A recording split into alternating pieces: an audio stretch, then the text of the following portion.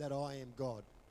Many of you would have heard of that before. Be still and know that I am God. I'm going to read it from verse 1 of that Psalm 46, and it just says, God is our refuge and strength, always ready to help in times of trouble. So we will not fear when earthquakes come and the mountains crumble into the sea. Let the oceans roar and foam. Let the mountains tremble as the waters surge. The nations are in chaos and their kingdoms crumble. God's voice thunders and the earth melts. Now, in view of all that, be still and know that I am God. In the midst of all that. Yeah, just look at all that stuff. That looks like a bit like our world, doesn't it? I don't know if your world is like that, but for a whole lot of people it is. Chaos and commotion and things happening around us that we can't control, and we don't know where we're heading, and we don't know what tomorrow is going to hold, and we don't know what's going to happen in Ukraine and Russia and China and Taiwan and everywhere else around the world that are in conflict in Africa and so on. But I want to tell you this, that God is in control, and that's why he says right in the middle of that, be still and know that I am God. And friends, knowing that he is God is such an important thing.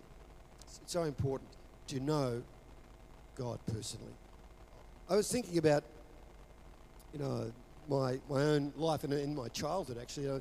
Earliest memory that I have is sitting out on the veranda of our tiny little cottage house in country Victoria, where I grew up, and my mother teaching my older brother and I Sunday school lessons, actually.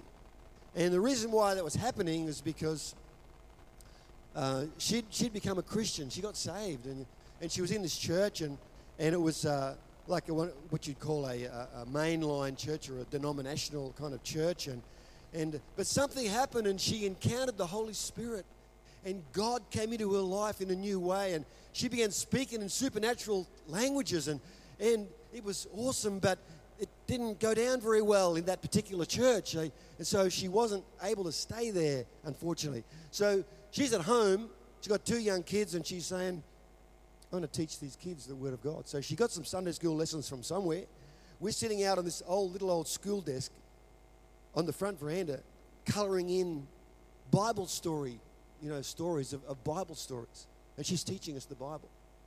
And it wasn't long before a little Pentecostal church, actually it was an AOG or ACC church, started up in that little town. And before too long, as I began to hear the preaching of God's Word, and the Holy Spirit was moving in my heart, and I responded to God. And then I knew that I knew Him. I knew that I knew Him in my heart. See, what was happening is, all the time before that, I was learning about God. I was doing the stuff, learning about God, but I never knew God. But one day, I asked Jesus into my life, and from then on, I knew Him. And here's the point. It's possible to know a lot about God without actually knowing God. I know this is really simple, folks, but it's okay. It's possible to know a lot about God. And look, you might have grown up in a Christian home. You might have had the God talk all around you. You might have learnt some of the lingo even of the words and the language, the lingo, the Christianese, the lingo. But you've never asked Jesus into your life. It's possible you can live like that for a long time. You can stay on the fringes for a long time, but then one day something will happen. There'll be a crisis in your life, or a revelation will come, or some kind of awakening, and all of a sudden you know that you've met Jesus, and everything from that moment on, you know God is in your life. So I just want to start by saying knowing God is so important personally. It's meant to be a personal, internal thing in our lives. We know that we know Him. It's a wonderful thing to know that. The Apostle Paul, writing to the church at Philippi, and look, those of you that have read the New Testament, he was highly educated.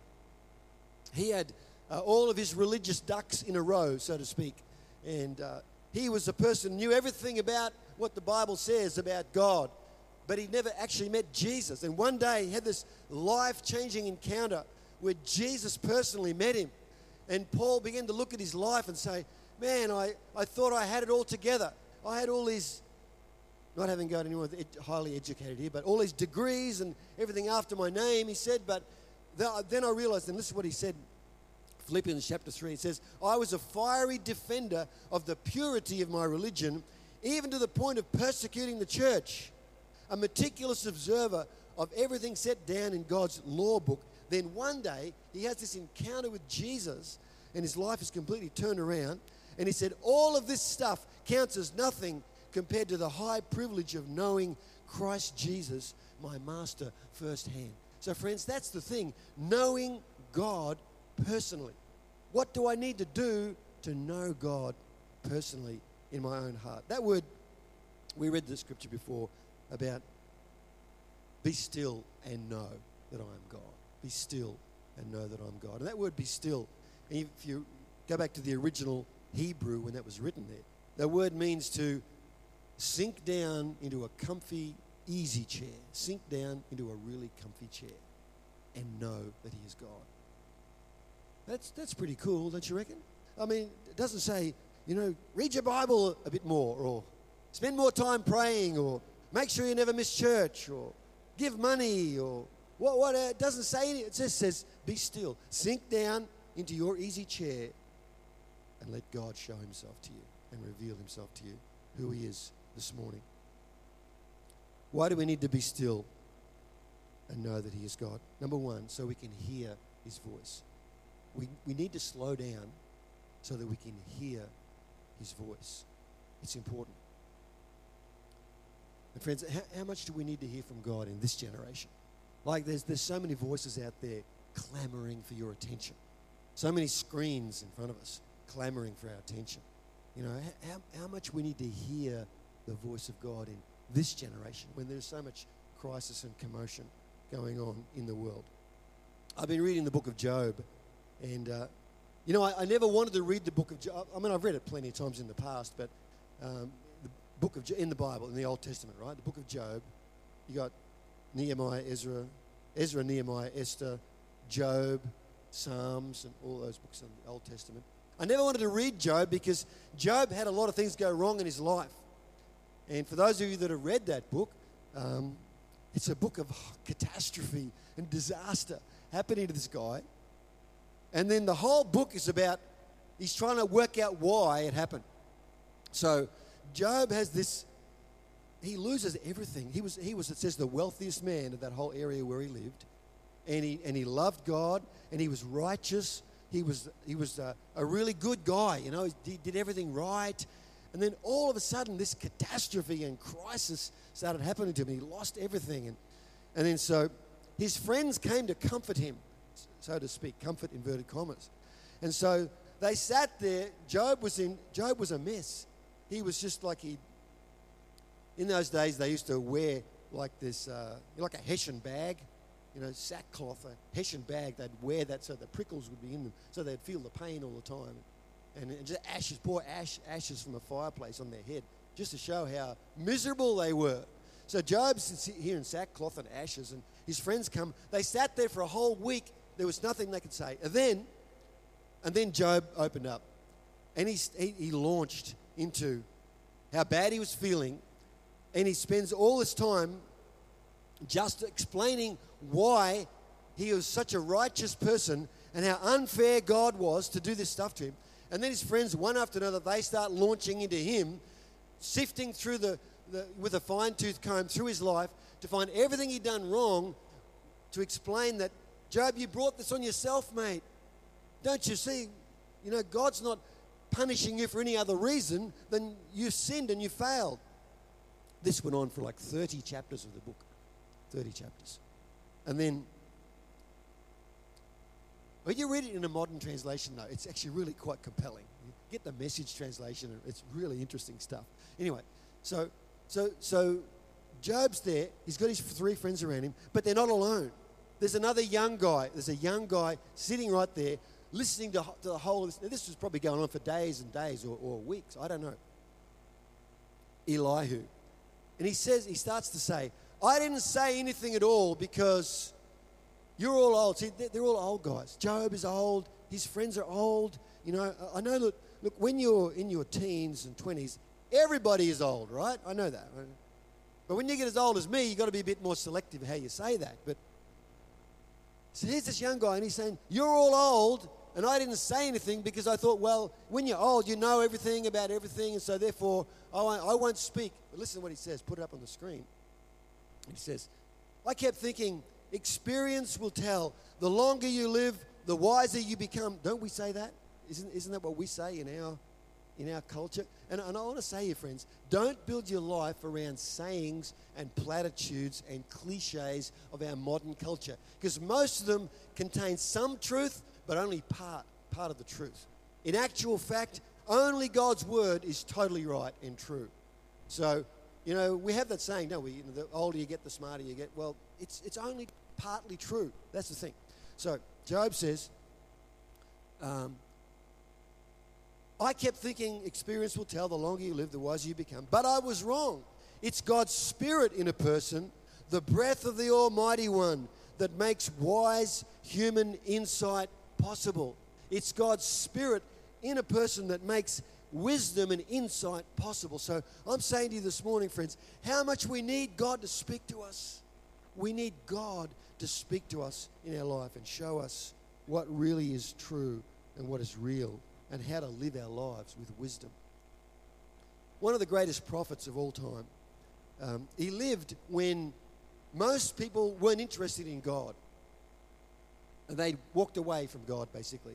And so this guy, he single-handedly brought the nation back to God. It was an amazing occurrence. You can read it in 1 Kings in the Bible. But after he did this, they had this incredible collision of values, and the prophet brought them all back to the living God. After that, he was exhausted, and he laid down to sleep, and angels, it says, came and ministered to him, and they sent him off to his next assignment.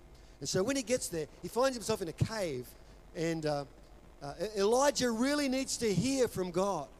He needs to know what the next thing is. He needs reassurance, and so God speaks to him, and God says, come out to the mouth of the cave, Elijah.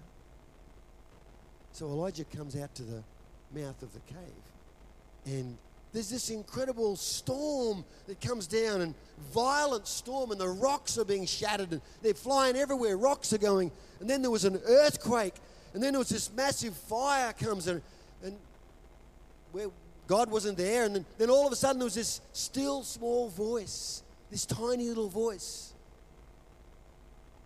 and God begins to speak to Elijah. And the thing about this, friends, is that God does have an outside voice. In fact, when he spoke to Job, it says he spoke to Job out of the violent storm. So God knows how to speak out of a storm, no worries. But his favorite voice is the still small voice, the quiet voice. That's why you need to sink down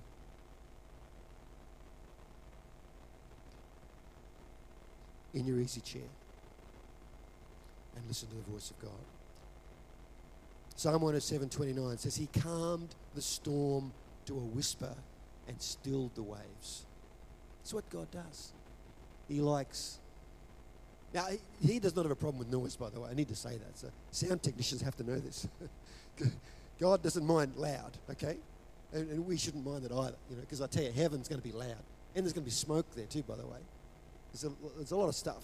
So... But he likes a whisper as well. And he likes to speak to us in our heart, in a whisper. Second reason we need to be still is so that we can learn to stop striving. Learn to stop striving. We can learn a lot about God by the way he led Israel, the nation of Israel, when they were going through impossible situations. And one time when the nation of Israel, they're all out in the desert, like a huge crowd in the desert. And they'd been slaves in this country. They'd been in slavery there. The whole nation, they were a nation of slaves. And God had set them free, remarkably. It was a phenomenal thing. And now they were free, and they're marching towards the land that God had promised to give them. They're out in the desert. They're out in there. And what's happened is, where they came from, Egypt, where they were slaves, and their slave masters were saying, Hey, what's going on? We're halfway through this building project. We're building these cities, this massive project. All our workforce is just gone all of a sudden. It was like the biggest union walkout of all time ever. They just left. So they marshal the army. They're chasing after them. They're hard behind them. And Israel is here. In front is the Red Sea. They can't go through. And behind them is an army that's going to capture them and take them back to slavery again. What are they going to do? Here's what God said to Moses. Moses said this. Moses said to the people, "Do not be afraid. Stand still and see the salvation of the Lord, which he will accomplish for you today. For the Egyptians whom you see today, you'll see again no more. The Lord will fight for you, and you will hold your peace." Now, sometimes in God you need to do things, but other times you need to do nothing and wait. Just wait and let God be your deliverer. So this is one of those occasions. Just stand still and see the salvation of God. You know, and often it's the hardest thing for us to do, just to stay out of the way. Ask me about that. I know about this. It's the hardest thing to do nothing. And when you've got decisions to make, so we always talk about our decisions, everything, big, small, everything. And so one of the options when you've got major decisions to make is always do nothing. Will we do this? Will we do that? We're not sure. Well, we could always do nothing and just wait and see what God does. You always got to keep that in mind. Always make as an option, one of your options for decision making is do nothing. Now, of course, don't do nothing all the time. There's other times when you've got to do things, obviously. But you know what? In where it says, stand still and see the salvation of the Lord. The Hebrew word, this is all written in the Hebrew, the Hebrew word for salvation is Yeshua or Jesus.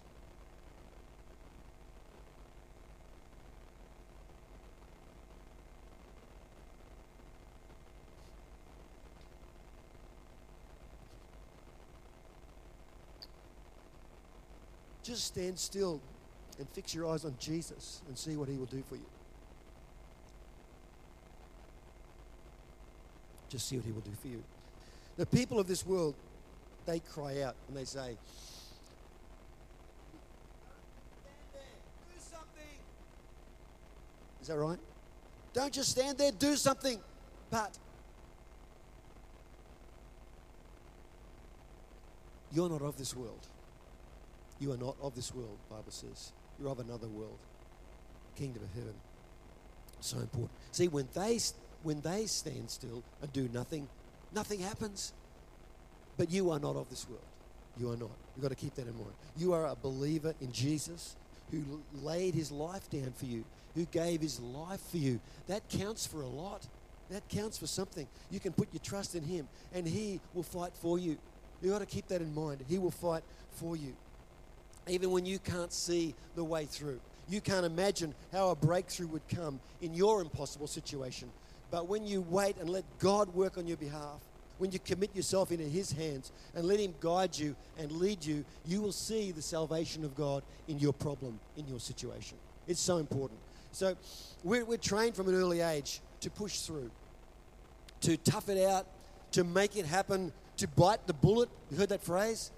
I asked Mr. Google, what does bite the bullet mean? And he said it's from the wild western days where when people were having operations without anesthetic, okay, they would give them a lead bullet to chew because they could do it, take their mind off the pain, and so that's what it means, bite the bullet. Okay, I'm going to cut your arm off here, bite the bullet, right? So maybe your leg.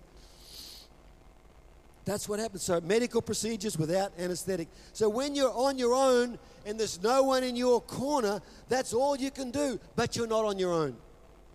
You're not on your own. God is with you. He's promised to never leave you or forsake you. We should do our best in every area of our lives and be the best we can be in every situation. But you got to know that your success and prosperity and blessing doesn't depend on you or the state of the stock market or the state of the property market or the state of anything else. Put your trust in God and let him work for you. That second song we sing, I'm going to see a victory, because God is working in my life. God is in my situation. God is working on my behalf. I think that's a really powerful thing. So number 3, third reason why we need to be still and know that he is God is because resting is blessed. I'm nearly finished, folks, by the way. Resting is blessed. It's a gift from God. Let's read Genesis chapter 2, verse 2. On the 7th day, God had finished his work of creation. So he rested from all his work. I've actually been over some of this before, but this is so good. I'm going to keep on reminding us. And God blessed the 7th day and declared it holy because it was the day when he rested from all his work of creation. He did 2 things. He blessed it, blessed the 7th day, and then he declared it holy or set apart for special purposes or consecrated to God. The 7th day. Now, some people take this a bit far and they make a law out of it, and it was a law. The reason why it was a law for the Israelites is because God had to give them laws because they didn't have anything in their heart at that point. This is really hard to get your head around, folks, but you'd imagine that a people who'd been in slavery for 430 years without a single day off, not one day off for 400 years, when God comes along and says, hey, I'm rescuing you, I'm taking you out of slavery, and from now on, you're going to have one day off every week, they'd say, God, thank you, that's the most awesome news I've ever heard in my life. Some of them struggled to do it. They couldn't stop. They couldn't slow down. So God said, I'm going to make it a law that you have to, eventually. But you know what? The Jewish people today, they get this.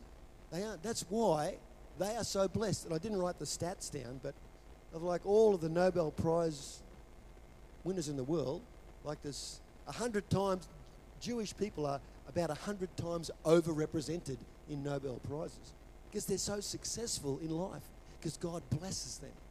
God's blessing is on them. Now, God rested on the 7th day. We know he didn't do it because he was tired. We know that. God was not worn out by the work of creation. I'd say he was probably energized by it. He said, this is what I do, I'm loving this. He didn't rest because he needed to. He rested because he wanted to model it to us because we need to. We need to rest because we have limits, right? It's okay to acknowledge. I know some of you probably might not think that, and I probably for a long time didn't think that either. But you have limits. I'm telling you, you got limits. And I got limits. God did that because he wanted to model it to us so that we would understand that we need to get some rest. He gave it to us as something special. And this is the first mention of holiness in the Bible. The first thing that God said was holy was the idea of resting. So it's okay to rest, to chill out. It's okay. It's okay. You can do it. God's blessing is on the concept of rest. I love this. In Leviticus 25, I'm going to read this. Not only did God, I am seriously nearly finished, by the way. God did, because you got to rest. I got to rest. Not only did they have a day of rest once a week, they had a year of rest every 7 years. Now, I know this doesn't work for everybody, and God's not saying you have to do this. He's trying to get something into our hearts to understand a principle, not a law. Okay, and so he said to the Israelite people, who were all almost all of them were farmers, right? So it's an agrarian society. They're all farmers. Every 7th, as you work for 6 years, on the 7th year, you're going to take a break. Now, they were growing food to eat. Well, that sounds great. What are we going to eat in the 7th year? Okay, so this is what, so he said, God said, but you might ask, what will we eat during the 7th year, since we're not allowed to plant or harvest crops that year? Is that a fair question? Would any of you ask that question? Probably most of us wouldn't. So be assured that I'll send my blessing for you in the 6th year, so the land will produce a crop large enough for 3 years. So the land will produce, 3 years. When you plant your fields in the 8th year, you'll still be eating from the large crop of the 6th year. In fact, you'll still be eating from that large crop when the new crop is harvested in the 9th year. This is awesome. They're going to get a huge crop in the 6th year, which will last for the 7th, and then while they're getting going in the 8th, and while they're still going in the 9th. So the blessing of God is not just to make ends meet. He's giving you more than enough. And so what he's saying is, I want you to learn the principle of resting. It's what we talk about. We set aside a day, Sunday, to come to church, to worship God, and just to hear his word, and to celebrate the intimacy we have with Jesus, and just to acknowledge that. Could I ask our creative team to come back, please, by the way? And what it's about, having a day to acknowledge God in your life. And it might not be Sunday for you, it might be some other day. It's not about doing nothing, it's about making God everything. That's really what it's about. So it's not about laws and rules, it's about making God everything in your life. About taking a day to prioritize our relationship with him. Now, I think we should be doing that every day, actually. Taking time to prioritize our relationship with God. Setting aside time to rejuvenate, focus on the things that are important, our worship and hearing from God, and just celebrating his goodness in his life. Those things are all so important in our lives, friends. So I wonder, can we just close our eyes for a moment as we come to the end of this? Because I want to ask you, maybe you're here today, you're one of those people that I spoke about right at the start, who you've grown up in church, or you have a Christian background, or you know a lot about God, but you haven't really taken that step to open your life up and let him come into your heart. And I feel that God is just saying to you this morning, well, why don't you just take today and step into the sunshine of his love. Step into the sunshine of what God wants to do in your life. Step out of the shadows. Step into the sunshine of God's grace for you, God's power for you, and God's blessing and God's favor in your life. And you may be here, and I think I have a sense also there's someone here today that God has put a calling on your life. He's called you for special purposes. And maybe you've never acknowledged that today, but he's saying to you, I want you to acknowledge this morning there's a call of God, and there's something special about the future for you. There's something holy about your future that God has wanted to set you apart for. Something holy he wants you to be set apart for.